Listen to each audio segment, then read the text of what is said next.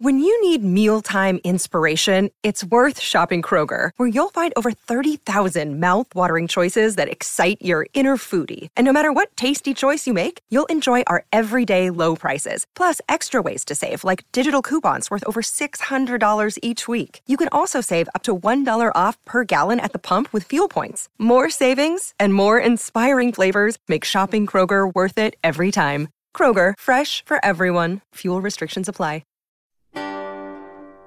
This is Spilling Royalty with Sean Mandel and Craig Robert Young.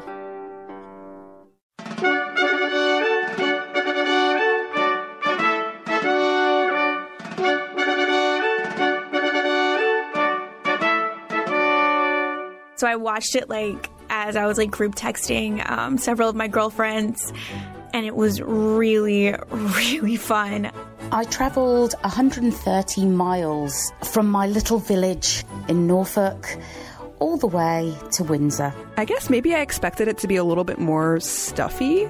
How in love Meghan and Harry were. They were touching each other's hands all throughout the ceremony. And of course, we saw Harry say, "You look amazing" to Meghan, which was so awesome and so great to see that. They were just so in love. The lump was well and truly in the throat. Just to see, as a black woman, to see blackness represented in a royal wedding was cool as fuck. The children, the little kids, I couldn't handle them. They were just too much. Especially Charlotte. She's the one who waves, right? So I loved her. I just loved they were into it and also not into it, and it was great. My mom was a big Diana fan, and nothing makes her feel more alive than talking about how ugly Camilla is. Also, what I loved, Maggie, was watching the camera pans to the audience during the preacher's sermon, because they all look kind of shook and shocked. And this Oprah, her church rock gave me life. Them driving out, I was like, this is an aesthetic that I wish I could achieve. It was so movie, cinematic. It looked amazing. All right, royal wedding weekend. It happened. It was real. I was there. You were there. You were watching it. But via television. Via television. I was physically there. Meghan waved at me. I saw Harry and William, do their walkabout the day before, which was bonkers. Bonkers. It was bonkers. You come back with the British sayings and accent now. I was only there for 3 days, Sean. This was just an excuse, though, to actually finally be able to use those sayings. Isn't it? Exit. Isn't it? Well, it's early days, isn't it, Craig? It is, isn't it? Yes. So let's talk about the wedding. Oh, my God, the fever. It was such a great atmosphere. I have to tell you, I've never been to something like this, and the atmosphere there was just awesome. It was so British. It was so polite and civilized. There were people picking up trash throughout the event. So by the end, yeah. So that in America is unheard of, by the way. There would have been riots, it would have turned into celebratory riots. Well, people picking up other people's litter? Yes. That's crazy. Yeah. And they had staff as well picking it up throughout the entire thing. But it was just, I think, a really magical experience. That being said, there are some very, very serious and controversial things we have to discuss about this wedding. Oh, yeah, definitely. So I think let's just, we have so much to discuss. I think we should just dive right in. Let's get into it. This is Spilling Royalty, a podcast that follows the piping hot engagement of Prince Harry and Meghan Markle, from the annals of British history to the wedding chapel at Windsor Castle. The show is half British and half American, just like the historic marriage of Meghan and Harry. I'm Sean Mandel, a producer, pop culture devotee, and TMZ's unofficial royal correspondent. And I'm Craig Robert Young, a British-born thespian working in Hollywood, but with a childhood thoroughly steeped in the Crown's culture. In each episode, we will spill the tea. That's American for gossip. On the latest stories about Meghan and Harry. Tea will be served with some English history and cultural translations from across the pond that you can't go without. So, without further ado, let's spill the royal tea.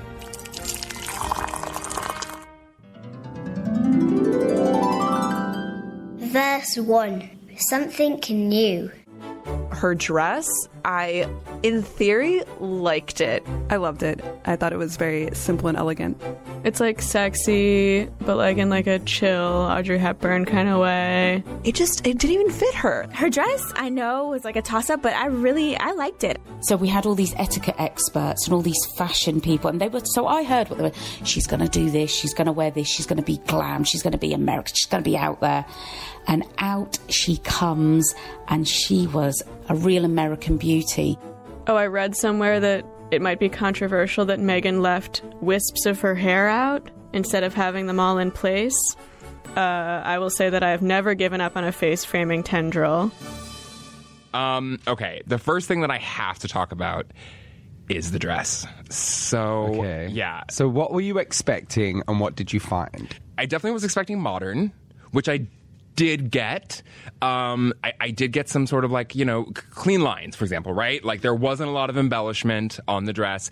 We should say for just as upfront, the designer behind the dress was Claire White Keller. She is a British designer, a woman, but she was designing for French fashion house Givenchy. Right, which is a little bit, it's so funny because again, all the tweets from Kensington Palace and everything, it was like Claire White Keller, a British woman designer.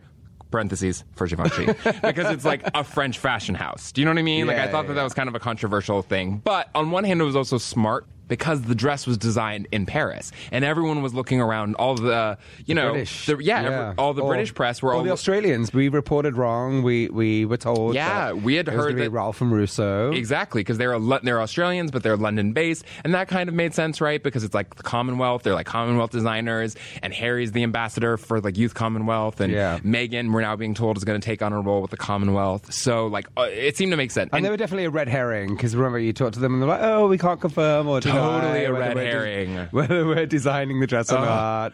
So they definitely threw us off the scent a little bit there. Threw us off the scent like an Agatha Christie novel. So what did you think of the dress? So here's the thing. I'm just going to get right into it. So a boat neck is a hard neck silhouette situation. She did look nice in it. The dress didn't fit her, in my opinion. It was baggy in the arms. It was baggy. Now, this is also, creating conspiracy theories because it was very unfitted around her midsection. Yeah. And when she got out of the car, who was the lady that was like... That was Claire. That was Claire. That was her. Like pushing down her whole dress at the front on her tummy. I was like, that's a little inappropriate to touch her in those areas. You're not supposed to touch a royal. Yeah, I mean, I guess technically she was minutes away from becoming a royal, so she was still allowed to touch her. So, but still, it was a little creased there. It was creased. It was creased in the middle. It was too wide. I thought the arms, again, needed to be taken in. I'm not a fan of a 3/4 length sleeve. I don't understand the purpose of it. It has no purpose in the real world. So there's that. Again, she was, very widely praised by a lot of people for the simplicity of it, right? For the modernity that she wasn't doing this big princess gown with, honestly, the engagement dress that she wore by Ralph and Russo was way more fanciful of a dress. Way flashier. Fashion forward. This was simple. It was I thought, in my opinion, what did you think of it? I thought it was elegant. I thought it was simple. I think she probably didn't want to...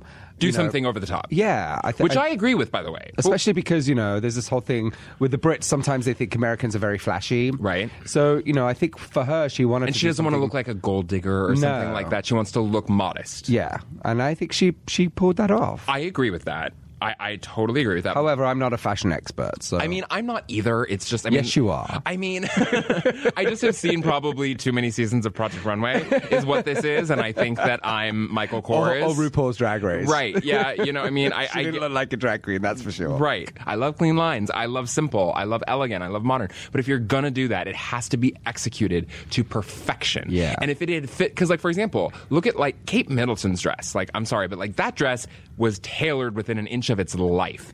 Fit her perfectly. She was not allowed to have a banana before that wedding because it would have ripped a seam. So this dress, it drove me crazy because if you're going to really show off the craftsmanship behind it, which, by the way, apparently costs $400,000, is something I was hearing, which is around what Kate's dress. For the dress? For the dress. $400,000. That's what I've been hearing. What was it made of? 24 karat gold inside? I mean... Hidden things in... it's all hand sewn, right? It's all like couture. But, it's just fabric. Like, that's ridiculous. It's silk. I believe it was all silk. So, that's expensive, you know. And the trains... Right, exactly. Those poor worms. Working worms. What does PETA have to say about that? But that's a whole other thing. But so my thing is just, if you're going to do something so simple, which I would have loved... I think I would have loved the dress if she could have just had it. It needed one more fitting. Which, by the way, I'm not the only person who feels this way. Katy Perry tweeted about this, right? She did. It was quite biting. She said, I would have done one more fitting, just like you said. And then she goes on to say, I'm never not going to tell the truth. One more fitting, but I love you. Girl was right. I hate to admit it, but when Katie's right, she's right. Does she know her? No, I don't think so. Well, why does she love her then? I think she's just saying, like, you know. I don't know. I think that Katy Perry can sometimes be a little outspoken. It's like, you know what? Sometimes just keep your opinions to yourself. It's a girl's big day. I will say this. I wasn't tweeting. I did not want to tweet about my opinions about it. Granted, I'm coming on a podcast now that I'm talking about it. But, like, I gave I'm the nice one, everyone, just FYI. I'm usually the nice one. I gave it a grace period because I didn't want to. And I also, I didn't want to go on, like, Twitter and, like, blast the dress or whatever. But I just, in my opinion, I think that if it had been tailored more, it would have just made all the difference in the world, and it really would have shown off. But, that being said, again, I think I'm in the minority. Well, let's start with the Washington Post, what the Washington Post said. The Washington Post said that the dress was free of extravagant embellishes. It was not covered in yards of delicate lace. It did not have a single ruffle, which, by the way, her engagement dress did. Yeah. There were no pearls or crystals. It was beauty in its architectural lines and its confident restraint. It was a romantic dress, but one that suggested a clear-eyed understanding that a real-life romance is not the stuff of fairy tales. The dress was a backdrop. It was in service to the woman. I agree with all of that, except it needed to be tailored. It was very Parisian, actually, if you really look at it. It was, you could see Audrey Hepburn in something like that. Well, and Givenchy. Yeah. The house of Givenchy, it became famous because of Audrey Hepburn's patronage. Yeah. You know what the other interesting analogy that it brought from me was Princess Anne. It reminded me of Princess Anne's wedding dress a little bit. Princess Anne had, like, the higher neck and, like, the weird turtleneck thing that I hated and, like, the weird droopy sleeves. But again, it was that was the time.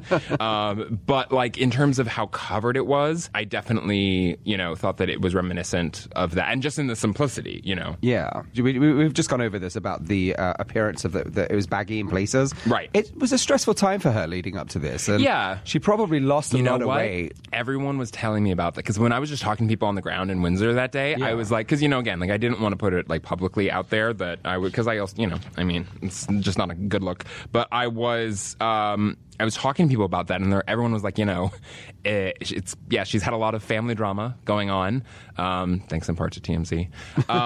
And they were kind of wondering, like, is this, do you think she lost weight at the last minute? And I said, you know what? I bet that's probably right. But at the same time, I was like, you're marrying Prince Harry. Like, Claire couldn't come in and, like, I've seen Phantom Thread. They made some, like, they whipped up a dress in, like, 12 hours, when, what's his name, fell on the dress.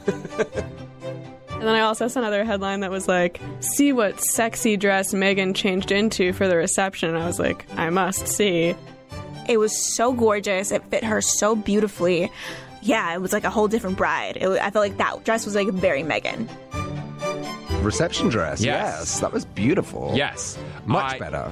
Thank you. The Stella McCartney reception dress that she wore, I know it showed her, like, arms, which is, like, kind of scandalous, but I thought it was absolute perfection because it was still modest in the sense that, like, she was very covered up, from, neck to all the way down. Yeah. And it was just the way it flowed, it was so elegant. And that picture of Harry wearing, by the way, Harry deserves style props for the velvet dinner jacket that he wore. Yes. I didn't realize that it was velvet at first because I just was so frantically looking at pictures. Yeah, and then felty, velvet. Yeah, you couldn't really tell. But then when you go back and look at it, you see that the jacket is different than the pants. And I'm like, oh my gosh, he's wearing a, like, baller. It's very James Bond. Very, right, those were the vibes that it was getting. Especially because they had the vintage Jaguar, that had been gorgeous, that car. Oh my gosh. I was standing outside the gates trying to, with all these paparazzi with like telephoto lenses, and I'm with my little iPhone being like, zoom in. Like, come on, I gotta get the picture. Like, no. But I just thought that was, and I think that was very Meghan as well. That was very modern. And I love that, she went with a British woman designer as well, because that's the other thing. There are quite a lot of men in the fashion industry. I think it's great that she chose two female designers to design both of her dresses. But let's step back. I jumped forward. Yeah, no worries. Let's go back to talking about some of the other items from the main wedding dress, which were the veil and the tiara. It was 5 meters long, which is 16 feet. It was made from silk, embroidered. This is what I loved about it. It was very representative because it was embroidered with the flowers of all the 53 Commonwealth Wasn't that great? nations along the edge. We couldn't really see it from the television. It wasn't, our eyes were not on the details. Right. But afterwards, to know that fact, I thought it was really cool. It's a nice detail. Yeah, and it represents the roles that both Harry and Meghan are going to be taking on as youth ambassadors to the British world. Yeah, it was really, really spectacular. And there was also the beautiful tiara. Yes. There was so much, I have to tell you, I was standing out there in Windsor, and we were all trying to, when we saw her drove by, because I got this, they were rushing by the way. She was driving very fast because they were late. For whatever reason, we got notice that she was 15 minutes late leaving the hotel, the Cliveden. Cliveden, yeah. The Cliveden Hotel. And so, you do not be late, because, the Queen, you have to stick to the schedule. So they were zooming at a clip there. But so we were all trying to guess. We were zooming in on these pictures, again, on our phones, trying to see what it was. And everyone's like, it's this tiara. And or I forget what there were 3 tiaras that we were all speculating, but it ended up that it was the Queen Mary's diamond and platinum bandeau tiara. It was lent to Meghan by Queen Elizabeth, of course. The tiara was created in 1932, which you can kind of look if you look at it, it has a deco kind of quality to it. Very Gatsby. And its central brooch, in the center, there's a giant stone. That dates back further, though, to 1893. And I believe there was a different brooch originally in there. I believe it was an emerald or something. It was a different stone. So they customized it for Meghan? That's what I've been trying to figure out, is if it had already been changed since Queen Mary's time, because I think when Queen Mary wore it, there was a different stone. Right. And I don't know what point they changed out the brooch at the center, which is so weird to think of a brooch and a tiara, but I guess it's a thing. Yeah. So was it housed at the tower with the rest of the crown jewels? That's a good question. I don't think so, because I think the crown jewels are only someone's going to correct me on this. My understanding is that the crown jewels only come out for state occasions, whereas the Queen has and Princess Diana had a collection of tiaras and stuff like that they have at Buckingham Palace, at Kensington just in Palace. Their wardrobe. Just in the wardrobe, as you do. With the Hermes bags. Next to the Birkins that you bust out for if you have a dinner party you have to go to. Yeah. Okay, so let's not forget the fashion statement of our own Prince Harry. Both Prince Harry and the Duke of Cambridge, William, wore the frock coat uniform of the Blues and the Royals. It's a classic army uniform, They sort of had this petal thing sort of going down. Yeah. It was kind of interesting. And even though Harry is no longer serving in the army, he took over the title Captain General of the Royal Marines when his grandfather, Prince Philip, retired. Yeah. It was a little more subdued than, I think, Prince William's wedding, which was, the royal fairy tale of the red. Right. It was this was obviously a little different. Yeah, it was all black primarily, a little bit toned down. Yeah, and Prince William also sported this golden braids on the right side of his uniform because he was bestowed as an aide-de-camp to the Queen, which means he's just like a big-time assistant. Yes, well, he is. Yeah. But yeah, I thought, they both looked, statuesque, 6'2", very handsome soldiers. Very, very so. Officers soldiery. and gentlemen. Oh, and gentlemen, both of them. I loved that. It was great. So now let's take a look at big picture. Of all the people, there were a lot of celebrities there. Yes. There were a lot of members of the royal family there. Yep. Who wore it best for you, or maybe I should just say, what stood out to you? What stood out? Well, I have to say, actually, that somebody that's not getting an awful lot of credit for what she was wearing was Yeah. Janina Gavanka. Oh. She had a beautiful Was that the orange? burnt orange. That was spectacular because stunning. I have to tell you, everyone there, all the reporters, no one knew who she was. Yeah, she was a who. She was a total who, and everyone there was asking, who is this gorgeous woman in the orange dress? It's stunning. She was amazing. Beautiful, beautiful. I thought she really stood out for me. Yeah. But somebody else that stood out for all the wrong reasons was Princess Eugenie. Oh, again? She looked like a Pan Am air stewardess. Did you not think from like the 1950s? Now I do. Now I do. It was kind of like this pale blue outfit. I just looked to with them a pillbox hat. Yeah, I was just looking to them to make sure that it wasn't the disaster that it was last time. And then I was like, okay, good. They toned it down. They definitely toned it down. And then I just sort of looked away. Yeah, she looked a little flyaway to me. Oh gosh. Now, what about you? Who did you think wore it best? I thought Amal and George Clooney looked spectacular. George Clooney is just like, he's the new Sean Connery, right? Yeah, like, he's the most interesting man in the world. He's the most interesting man in the world. He looks good no matter what age he is. And Amal, like, she wore yellow. As a white woman wearing yellow, like, let me tell you, like, that is a bold move because it is a hard color to pull off. And I thought she looked stunning in it. And in terms of, I guess, you know, worst dressed, if I had to go with someone worst dressed, I mean, well, one funny dress was Pippa Middleton with I thought she looked nice, but everyone was comparing her to a can of Arizona green tea, or is it iced tea?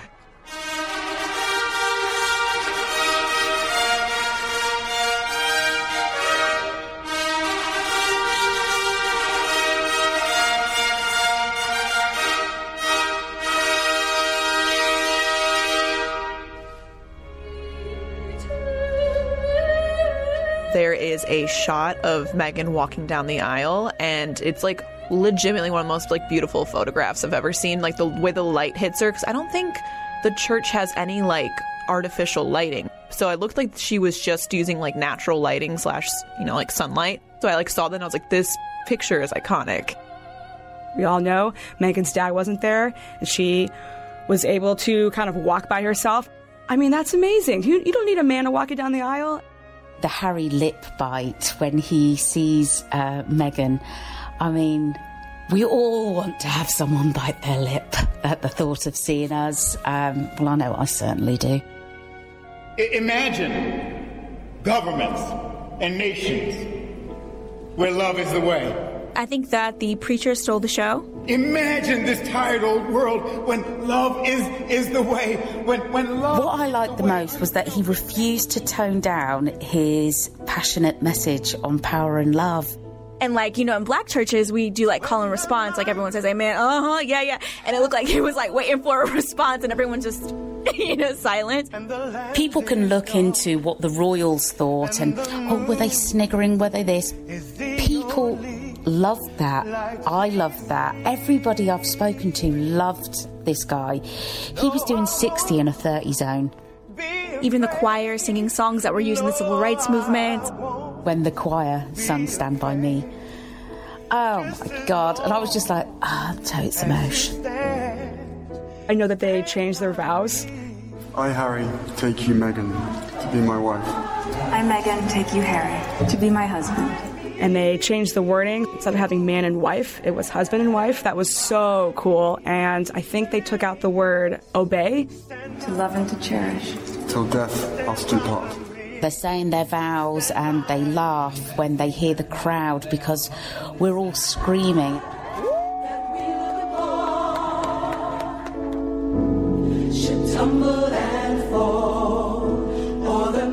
Two young people fell in love, and we all showed up.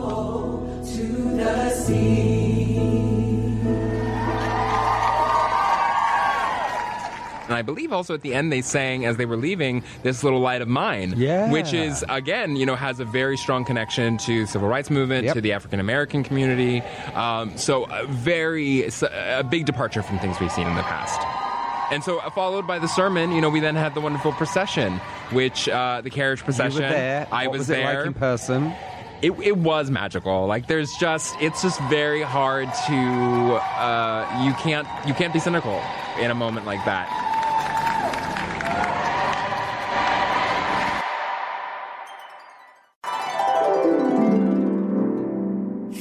to something old. Here's my question, though. Like, what can she do now? Can she still work?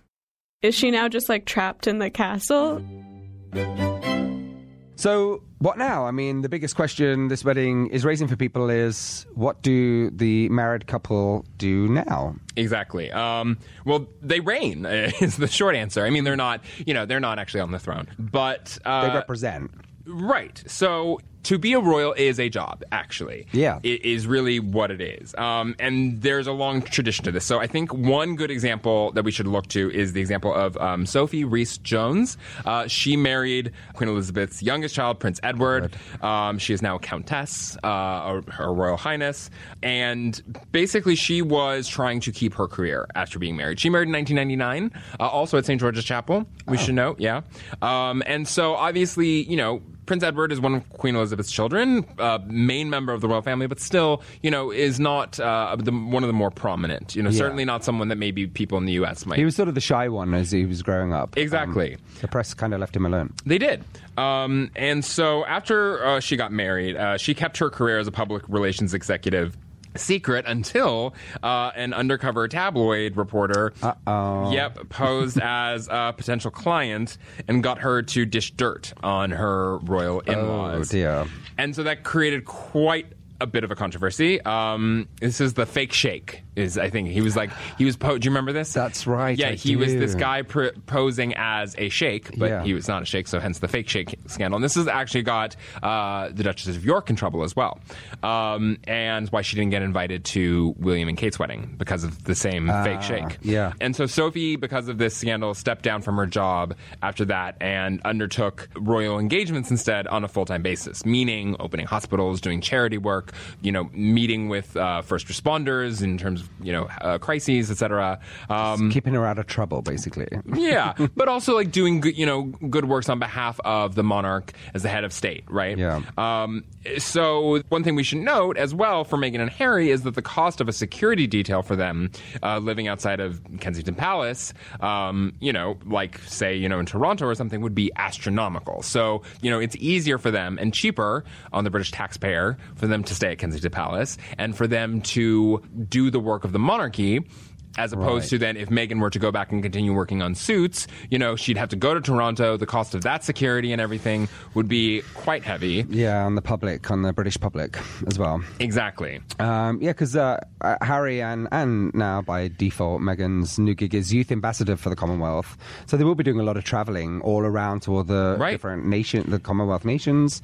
Well, and Meghan already incorporated them into the wedding, as we talked about. Yeah, with the veil. That's right. And William, Kate, and Harry are already the head of the Royal Foundation with charities for mental health, veterans, children and the environment. So naturally, Harry and Meghan will, they'll continue that work and probably be very, very busy. Very active. I mean, we've seen that this week already, Meghan and Harry are beginning their work in terms of going to engagements. They're not missing, a second from the time their wedding ended. Most couples would be on a honeymoon. Yeah. Meghan has said she is not a lady who lunches. She always wanted to be a woman who works. And so I think... Are they going to honeymoon? Do you know much about that? Anything happening on the horizon? To be continued. All right. To be continued. I can't say anything yet.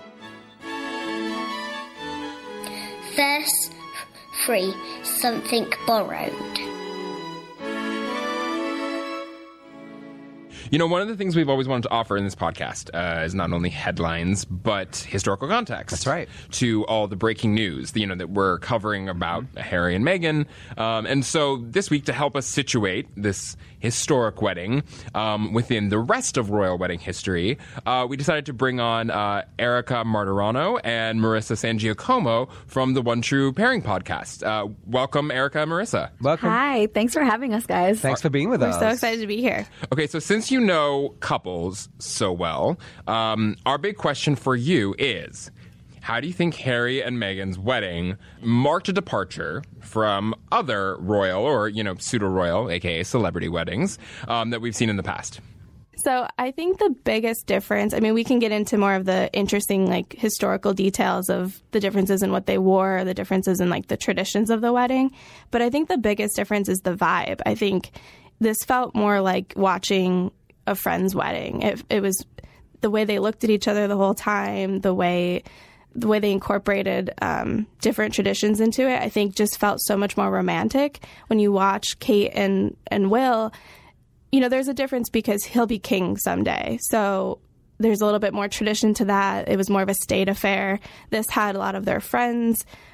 It just felt a lot more romantic. Do you think she had a Pinterest, a board where she was like... I kind of imagine her being a little more analog in the planning to make sure that no one actually accidentally stumbles on it. That's true. So I see her kind of like the wedding planner version of Carrie Matheson with this big yes. board. Oh my God, I love that. Threads going back and forth. For our listeners, Carrie Matheson is from Homeland, and she has this, if you haven't already seen it, she has this insane board that she creates out of a wall in her apartment of all these different like terrorist suspects that she's like trying to link together with like red thread, and it's totally full on crazy Carrie. But yes, I 1000% see that.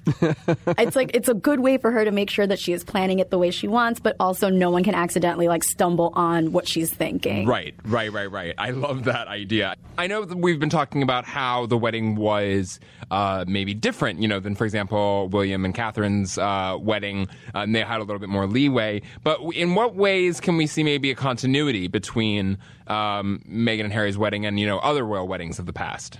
So traditionally, people would send gifts to the couple, the royal couple. And Elizabeth got something like 25,000 gifts or 2,500 gifts from around the world. And Will and Kate were the first ones to say, we'd prefer that you guys donate that to charity, which to me felt really, like, again, fresh and modern. And Harry and Meghan are taking it a step further, and they specified charities that they want people to donate to in lieu of sending gifts. And one of them is really kind of, personal to us as women. They're looking to educate people in India specifically about menstruation, which I think is really refreshing and super modern, really feminist. And again, just the way that they're departing from a lot of the traditions with the royal couples, which I love. Yeah, I thought that was really, because I just got back from the UK last night, and I was watching, there was a BBC report, they were talking to the people who run that charity. The big thing they were talking about is how talking about menstruation in India is very taboo still. And I thought it tied in so perfectly to Meghan. We've known that Meghan was a feminist, but,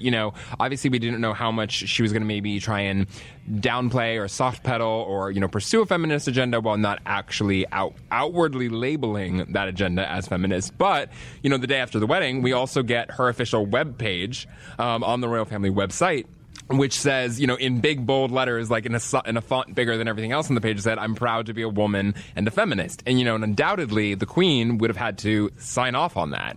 And as a main member of the royal family, I think that's quite a big deal. So, I think that's a great way of showing as well, just what new territory we're in here. It's amazing. It's wonderful to watch. And then lastly, I just love that the rescue pup was there. Yes, Guy. Her little beagle who rode with the Queen. I saw that photo like a day later or whatever because I was just so, swamped with madness. And I was like, wait a minute, he was with the Queen? And it just like warmed my heart because, like the Queen's dogs loved Meghan, and then the Queen just lost her last corgi. And then the Queen's riding with Guy, and because, the other rescue dog had to stay in Toronto, and I was just like having all of the feels. That dog is like a legit rags to riches story. Yeah. Like, he came from the streets of Houston, and then boom, he's riding with the fucking Queen. It's amazing. I'm going to write a children's book about Guy. Oh my God! It could be like Marlon Bundo. Yeah. No, I know. That's going to be my I always next said when I come back in another life, I want to be one of Elton John's dogs. Oh, yeah. Basically, you want to be a Queen's dog. Exactly. So if people want to listen to more couple stories on One True Pairing, where can they check it out? They can listen to us at applepodcast.com/OTP. We're also on Stitcher and Spotify, and they can watch our weird tweets at Twitter on OTP_pod. Verse 4. Something blue.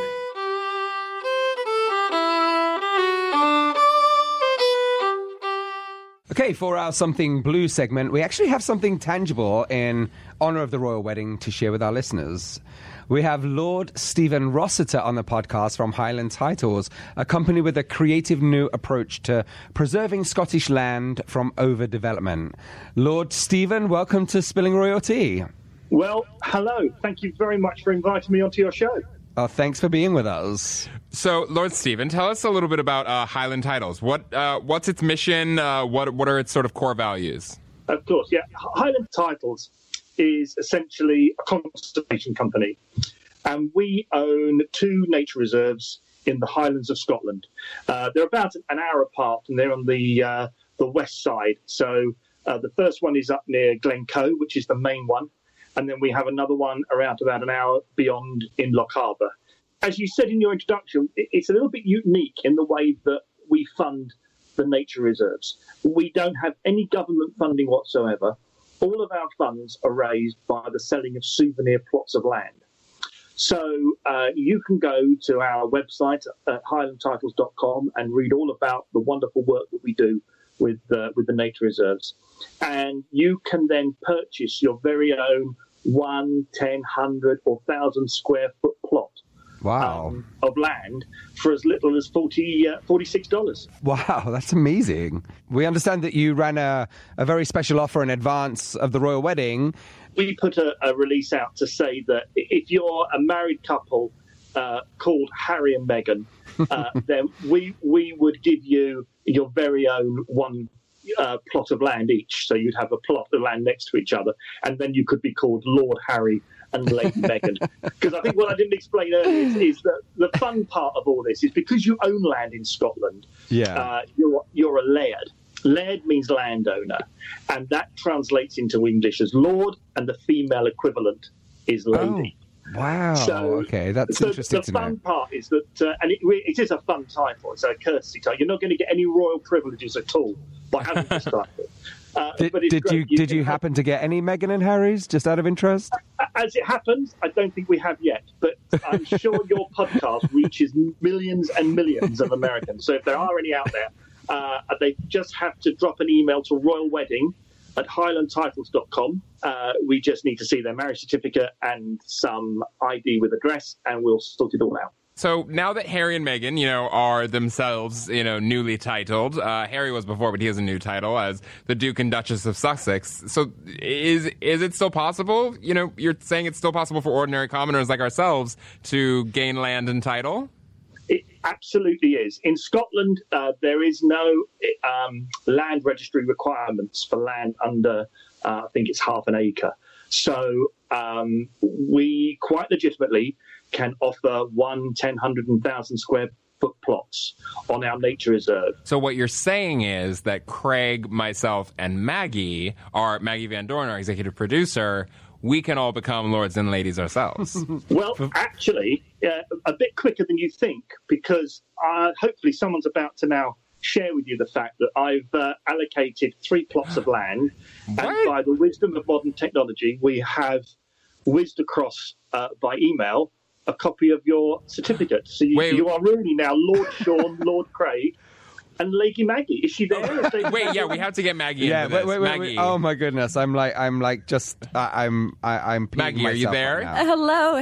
I can't. Or should I say? Heard the exciting news. Wait, should I say milady? Milady. And I decided to go with Margaret. Oh, yeah. Lady Margaret. Lady Margaret May. Margaret. Yes. Well, how appropriate. Quite right, too. Wow, I feel so privileged. I know. Do you feel changed? I do. Sean? I just feel that, now I'm different. I'm sitting upright. Yeah, it's just, I have a new outlook on life.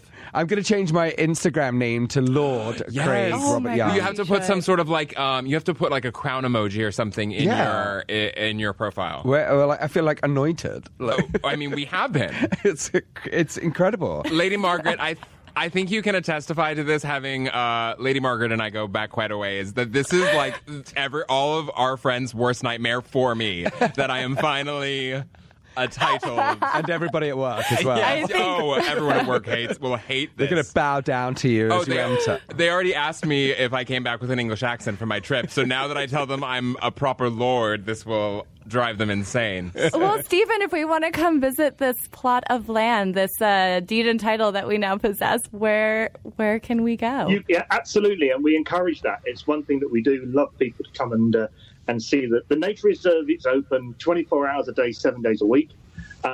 We do have a warden, a manager there during the day.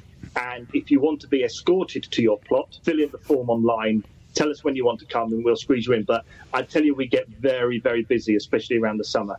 So what we've done is we've developed an app, and you can download the Highland Titles app, put in the details of your plot number and a few other bits and pieces, and it will tell you exactly how far you are from anywhere in the world to your plot.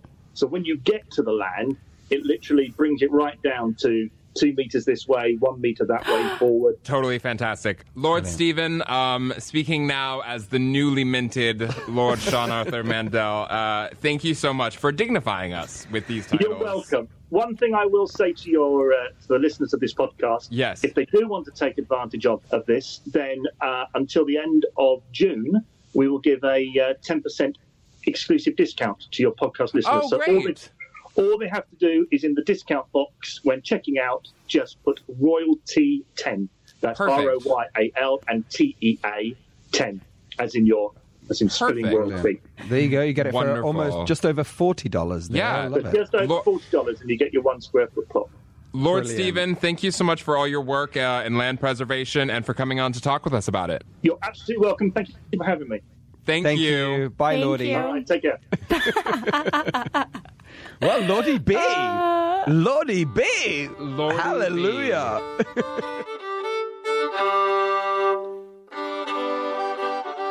Well, I say that just about does it for us. We've made it through the big day, Yeah. and so I guess until we get to our next royal wedding, I'm looking at you, George. That's well, actually, we do know that there is a royal wedding That's coming true. Yeah, we have. Is it Princess Eugenie? Eugenie, Yeah. So some more things to come. So maybe we'll be back then. Yeah, You'll have maybe to we'll wait do and a special episode after that wedding. Because Exactly. I'm sure not many people will be covering it. Maybe certainly not as many as this one for sure. No. And as this is our final episode of Spilling Royalty, I'm going to spill some royal tears in a second. Oh. We would like to thank the following talented individuals that spoke. Haley Kluska, Eric Silver, Sarah Esikoff, Rob Schulte, Sienna Fiquette and Shiva Bayat. Sound design by Rebecca Seidel. Along with TMZ's sound engineers, Maddie Sumida, Jason Rubin, and Sergio Marquez, as well as everyone here at TMZ and Spoke who have helped support this great project. And mainly to you, our listeners, for tuning in and downloading the podcast and listening to our take on everything royal. And following us on this great journey. So until next time, cheerio. Pip, pip. Pip, pip, cheerio.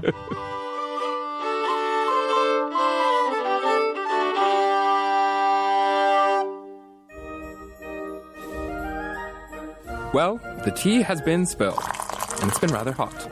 I'm Sean Mandel. And I'm Craig Robert Young, and thank you for joining us on Spilling Royal Tea, the podcast. Spilling Royalty is a collaboration between TMZ and Spoke. Use Spoke to find your next favorite podcast. Learn more at hearspoke.com. Maggie Van Dorn is our executive producer, and you can subscribe to Spilling Royalty on Apple Podcasts. For more coverage of the royal wedding, visit tmz.com. Yes, you're coming on. Did you hear about that? Oh, I was reading those emails and I was so jet lagged and I'm there's some sort of sexual joke happening and I don't have time to figure it out.